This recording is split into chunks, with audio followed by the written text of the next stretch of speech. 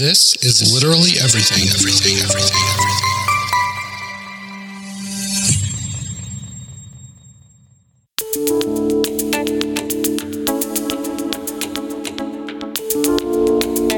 If you're like me, you have a pile of books older than your grandma's mom and taller than the Empire State Building just begging to be read.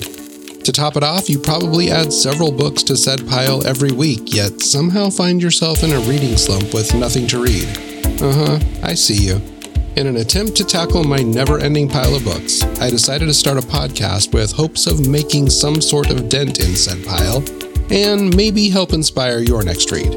I'm Odell. Welcome to Just Read It Already.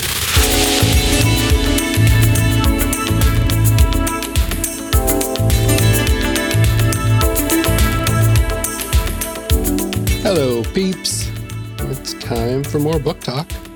This week, I'll be sharing my thoughts on Did You Hear About Kitty Karr by Crystal Smith-Paul, The Last Word by Taylor Adams, and Chain Gang All-Stars by Nana Kwame Adjei-Brenyah. If you've been around for any amount of time, you know the drill. I'm going to kick things off by looking at some of this week's new releases in the adult and young adult categories. This is the segment also known as Let's See How Many Author Names Odell Will Butcher Today. By the way, thanks to some Instagram friends, I am now using the calendar on Publishers Weekly to curate my list. Hopefully, this is more accurate. I know book release dates change all the time, so at the time of this recording, here's what I have for the week. First up is Banyan Moon by Tao Tai. This is a sweeping, evocative debut novel following 3 generations of Vietnamese American women, reeling from the death of their matriarch, revealing the family's inherited burdens, buried secrets, and unlikely love stories. Then we have Before She Finds Me by Heather Chavez. In this shocking thriller, 2 unlikely mothers race to uncover the truth behind a horrific attack, even after it becomes clear that the truth will destroy one of their families. Then we have Dead 11 by Jimmy Giuliano. On a creepy island where everyone has a strange obsession with the year 1994, a newcomer arrives, hoping to learn the truth about her son's death, but finds herself pulled deeper and deeper into the bizarrely insular community and their complicated rules. Next is Dead Man's Wake by Paul Doiron, D-O-I-R-O-N. Game warden Mike Bowditch's engagement party is interrupted by the discovery of a gruesome double murder. Next is Have You Seen Her by Catherine Mackenzie, a thrilling and timely novel about 3 women with dark secrets whose lives intersect in the picturesque and perilous Yosemite National Park. Then we have How to Be Remembered by Michael Thompson, a big-hearted novel following a man who can never be remembered and his journey to become unforgettable. Next is Invisible Sun by Kim Johnson. From the award-winning and critically acclaimed author of This Is My America comes another thriller about a wrongly accused teen desperate to reclaim both his innocence and his first love. Next is Lay Your Body Down by Amy Suter Clark. A young woman returns to her rural Minnesota hometown where a radical evangelical pastor has poisoned everyone's minds and may be covering up a murder. Then we have Manslaughter Park by Tirzah Price. In this queer retelling of the classic novel and 3rd book in Tirzah Price's Jane Austen murder mystery series, Mansfield Park is the center of a deadly accident. Or is it? Then we have A Most Agreeable Murder by Julia Seals. When a wealthy bachelor drops dead at a ball, a young lady takes on the decidedly improper role of detective in this action-packed debut comedy of manners and murder. Next is The Night It Ended by Katie Garner. This stunning suspense debut is told with a narrative that intertwines with the transcript of an anonymous interview, beginning a twisting path where nothing and no one is what it seems. Next is Save What's Left by Elizabeth Castellano, an outrageously funny debut novel about a woman who moves to a small beach town looking for peace, only to find herself in an all-out war with her neighbors. Then we have Sing Me to Sleep by Gabby Burton. In this dark and seductive YA fantasy debut, a siren must choose between protecting her family and following her heart in a prejudiced kingdom where her existence is illegal. Then we have Someone You Loved by Robin Constantine, a deeply emotional and highly romantic tale of 2 teens who fall in love while grieving the one person who makes their love impossible. And then we have The Ninth Man by Steve Barry with Grant Blackwood, a thrilling, action-packed historical adventure that sends Luke Daniels on an international manhunt for the truth about the assassination of President John Kennedy. Next is The Beach at Summerley by Beatrice Williams, a ravishing summer read taking readers back to a mid-century New England rich with secrets and Cold War intrigue. Next is The First Ladies by Marie Benedict and Victoria Christopher Murray, a novel about the extraordinary partnership between First Lady Eleanor Roosevelt and civil rights activist Mary McLeod Bethune, an unlikely friendship that changed the world. Then we have The Last Sinner by Lisa Jackson, a gripping novel of suspense featuring two veteran homicide detectives matching wits with a twisted serial killer lurking in the shadows of New Orleans. And then we have The Quiet Part Out Loud by Deborah Crossland. No, this is not the story of my life. This searing and heartrending teen novel follows an ex-couple as they struggle to reunite in the wake of a devastating earthquake. Then we have The Rachel Incident by Caroline O'Donoghue. Rachel Murray is 21 years old, platonically infatuated with her housemate James, and less than platonically infatuated with her enigmatic married English professor, Dr. Byrne.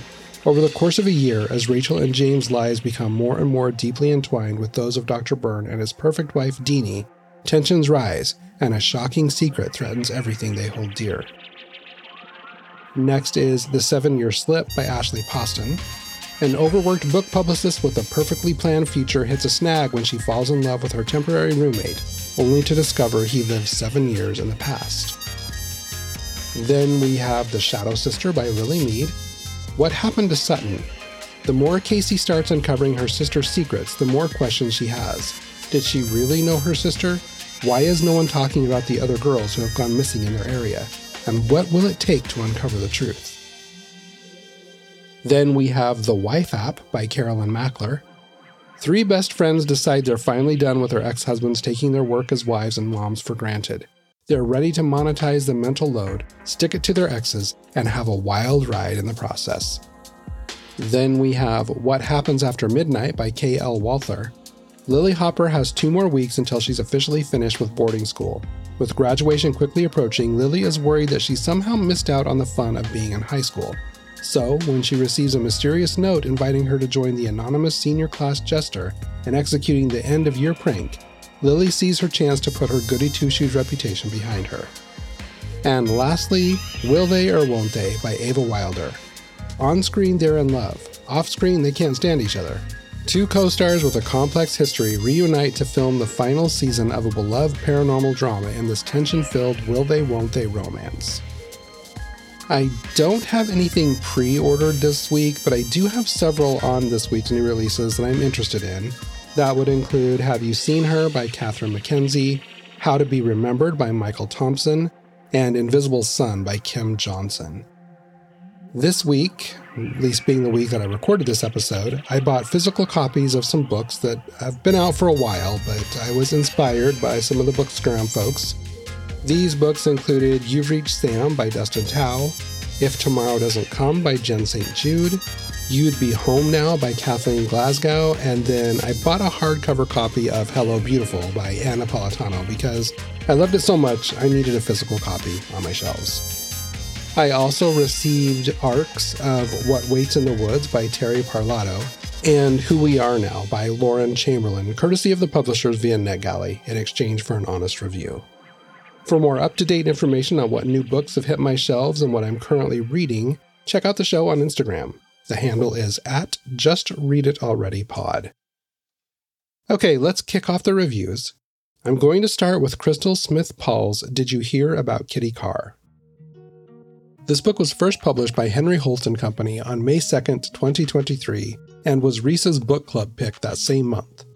The synopsis reads, When Kitty Karr Tate, a white icon of the silver screen, dies and bequeaths her multi-million-dollar estate to the St. John sisters, 3 young, wealthy black women, it prompts questions. Lots of questions. A celebrity in her own right, Elise St. John would rather focus on sorting out Kitty's affairs than deal with the press. But what she discovers in one of Kitty's journals rocks her world harder than any other brewing scandal could. And between a cheating fiancé and the fallout from a controversial social media post, there are plenty. The truth behind Kitty's ascent to stardom from her beginnings in the segregated South threatens to expose a web of unexpected family ties, debts owed, and debatable crimes that could, with one pull, unravel the all-American fabric of the St. John sisters and those closest to them. As Elise digs deeper into Kitty's past, she must also turn the lens upon herself, confronting the gifts and burdens of her own choices and the power that the secrets of the dead hold over the living. Did You Hear About Kitty Karr is a sprawling page-turner set against the backdrop of the Hollywood machine, an insightful and nuanced look at the inheritances of family, race, and gender, and the choices some women make to break free of them. In my opinion, one of the things that worked against this book is that it was often marketed as for fans of the Seven Husbands of Evelyn Hugo. I want to point out the only thing this book has in common with Evelyn Hugo is the fact that the main characters in both books worked in Hollywood. I almost feel like marketing this book in that way might have hurt it because I didn't feel as though they were anything alike. And I don't mean that in a bad way. I feel like this book can stand perfectly on its own without that tag. I felt that the tone, the characters, and the pace of both books were very, very different. While The Seven Husbands of Evelyn Hugo dealt with Evelyn's career in Hollywood, being married to several men while hiding her love for a fellow actress, this book focuses on a biracial woman from the South who passes as white and is able to find great success because of that. While reading the book, it made me curious which stars from the past actually passed as white, and I was surprised to learn that Carol Channing's father was biracial, but she didn't say anything about this until 2002, when at the age of 81, she released a memoir titled Just Lucky, I Guess, and she called it out there. On the flip side of that, there was Freddie Washington, who could easily pass as white and even played a light-skinned black woman posing as white in the 1934 film Imitation of Life. However, Freddie embraced her heritage, and according to liveabout.com, the only time Freddie ever used her light skin to pass as white was when she would go into establishments to buy food for her husband and his bandmates who were all dark-skinned and not allowed in these establishments. There's also a fascinating article on NPR's Code Switch titled A Chosen Exile, Black People Passing in White America. It was written in October of 2014. You can find it by Googling it. I would highly recommend looking into it. It's a very interesting article. I just love that podcast though. Anyway, back to the book. It alternates between past and present. Present day is told from Elise St. John's point of view. Elise is a black actress and the daughter of another famed actress who has been nominated for an Academy Award.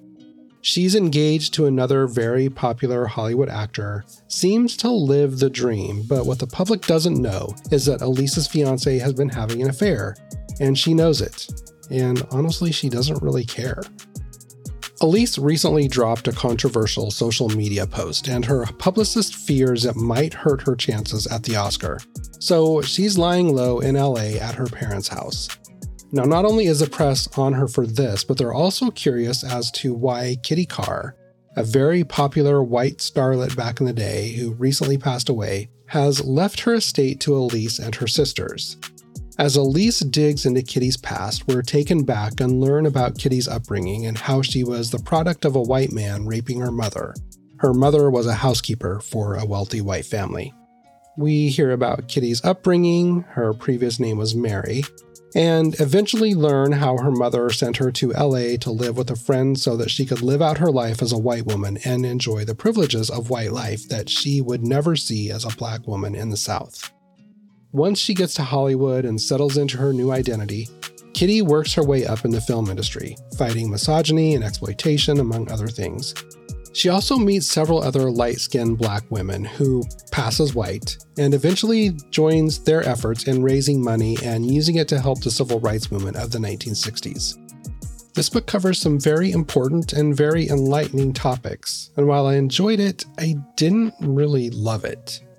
I think it was mostly because of the pacing. It just felt off to me. Sometimes I felt the story dragged a bit, and I found myself drifting off. I feel like a lot of Kitty's early life could have been tightened up a bit. I felt the book picked up more when she headed to LA. I also would have liked to know a little more about Elise and her fiancé's relationship, because as it stands, I didn't really care that they were splitting up because I didn't really know enough about them. But now that I think about it, I think that entire plot point could have been left out And it wouldn't have affected the book at all. They could have just mentioned that maybe she recently broke up with her fiance or something. It didn't really add a whole lot to the story. I also felt like there were a bunch of characters that I didn't get to know very well. They all were important to the story, but I didn't know them, so I didn't feel the way I probably should have felt toward them. I don't know. Maybe that's just me. While I felt the book could have been tighter in these areas, I did enjoy it, and it's one I would recommend to friends who enjoy historical fiction. I gave it 3.5 stars, personally, and then 3 stars on Goodreads. It's time for a quick break. I'll be right back.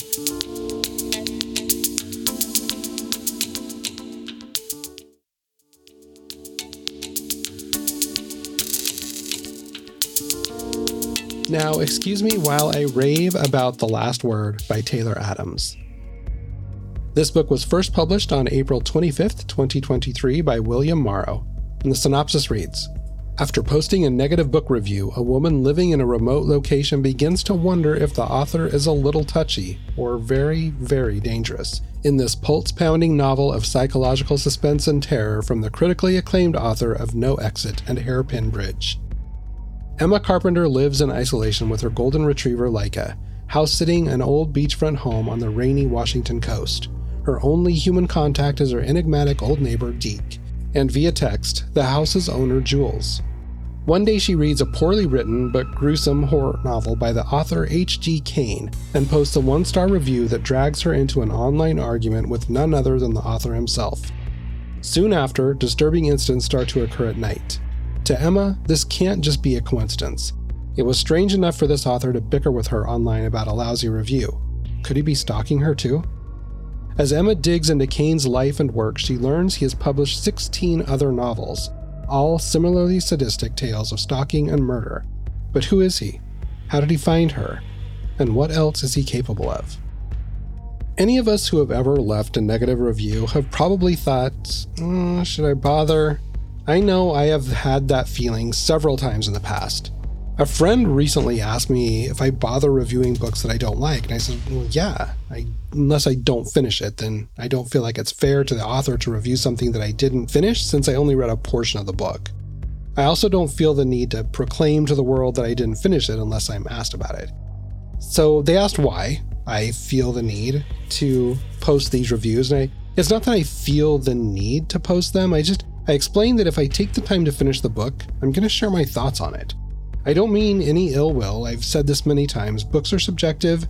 Some will resonate with some readers while they won't with others. My reviews are never meant to tear down the author or their work. Writing a book and then publishing it is stressful. It's a personal thing, so I try to handle my reviews with care, even if I don't like the book. I'll often take a step back once I'm done, maybe wait a few days after I've finished and then write my review and do my best to stick with the facts. Call out what I liked or disliked, why, and leave it at that. I also do a weekly podcast. I review at least 3 books per episode, so if I finish a book that I didn't connect with and then don't review it on the show, I have now put myself behind. I feel like if I put the time into reading it, I'm going to put the time into sharing my thoughts. I think I mentioned on a past episode that I used to run a book review blog several years ago. And just as there are now, there were times when I read a book that I did not like. On one occasion, an author had sent their book to me directly, asking for an honest review, so I obliged. It wasn't my favorite book, but in my review, I kept it factual. I left out the snark, which anyone who knows me knows that takes a lot of effort. But this particular author was pissed. They emailed me several times asking if I would please talk to them and give them a chance to change the book and then maybe read it again. And I'm thinking, why am I going to put myself through that again? So I politely declined, told them I had a backlog of books to review. I didn't have time to read their book again. A couple of weeks later, they were emailing me pretty much every day, telling me that if I didn't take the book review down, they were going to sue me. Now, I knew they had no leg to stand on. I had the email string where they had asked me for the honest review, so there was nothing they could do, but I did oblige. I took the review down just to get them off my back, and then I blocked them and left it at that. So when Emma Carter, our main character in The Last Word, leaves the single-star review and then is almost immediately contacted by the author asking her to take the review down, I had a little PTSD. And then when she replied, I cringed, and then when she kept replying, almost egging him on, I literally said, girl, you better stop. And she didn't, and about halfway through the first quarter of the book, she really wished she had. As the synopsis tells us, Emma is house sitting on the Washington coast for a woman whose ad she answered online. The woman lives in Portland, needed someone to stay at her home for a few months during the off-season. Now, most of the people in the area had left when the season changed from summer to fall and then to winter. Emma's pretty isolated, aside from the old man who lives a few yards away. Now, Emma doesn't know him, they've never met in person. She just knows that his name is Deke, and the two have been exchanging messages and playing hangman using whiteboards and telescopes to see each other's answers. Now, this is one of the things I thought was kind of weird in the book. Like, who has a whiteboard hanging out in their living room so they can communicate with a neighbor across the way? That seemed weird. Anyway, Emma's perfectly fine with the whiteboard relationship. She's recently been through a traumatic event, and isolation is exactly what she needs right now. It's just her and her dog, which honestly, that sounds like heaven to me. Emma passes her time with walks on the beach and free or cheaply priced ebooks that she reads on her Kindle. Or at least that was how she spent her time before she left her 1-star review. Now she has to deal with freaky things like an unknown stranger in a demon mask showing up on the security camera, and strange sounds in the house. She's also almost positive that she's seen a man standing in her bedroom at night. But that's crazy, right? How could he have gotten in? She's the only one with a key. Jules, the landlady, lives in Portland. Not possible. She figures it just has to be the stress and her overactive imagination. At least that's what she thinks until someone shows up at her place one night during a torrential rainstorm, claiming to be her neighbor, but Emma knows better. Her sixth sense tells her not to trust this man, and rightly so because it wasn't her neighbor. This is when the game of cat and mouse ensues. Despite her best efforts, this guy is going to get into her house one way or another. As expected, the guy is the author of the books, and it soon becomes apparent to Emma his books might be based on actual murders that he has committed, and she could quite possibly wind up in his next book. I loved reading this book. Was it perfect? No. Were there plot points that were likely implausible? Absolutely. Did I care? Hell no. I was having so much fun that I didn't give any kind of shit how implausible it was. Nothing was so over the top that I couldn't suspend disbelief enough to get past it. What I loved the most was that the twists did not stop coming. I felt pretty confident right out of the gate that Deke, the old man neighbor, was in on it, but then the big hulking H.G. Kane showed up, blowing that theory out the window. Or did it? Yes. But then no. But then there was another twist, and a death, and another twist, and before I knew it, I didn't know which way was up, who was dead, dying, or what my name was. Not until the last few pages was I finally able to breathe and get some peace. If you like a twisty, turny, action-packed book with lots of tension, lots of suspense, this, my friend, is your jam. I loved it, and I will definitely read more by this author. It should come as no surprise that I gave this one 5 out of 5 stars. Okay.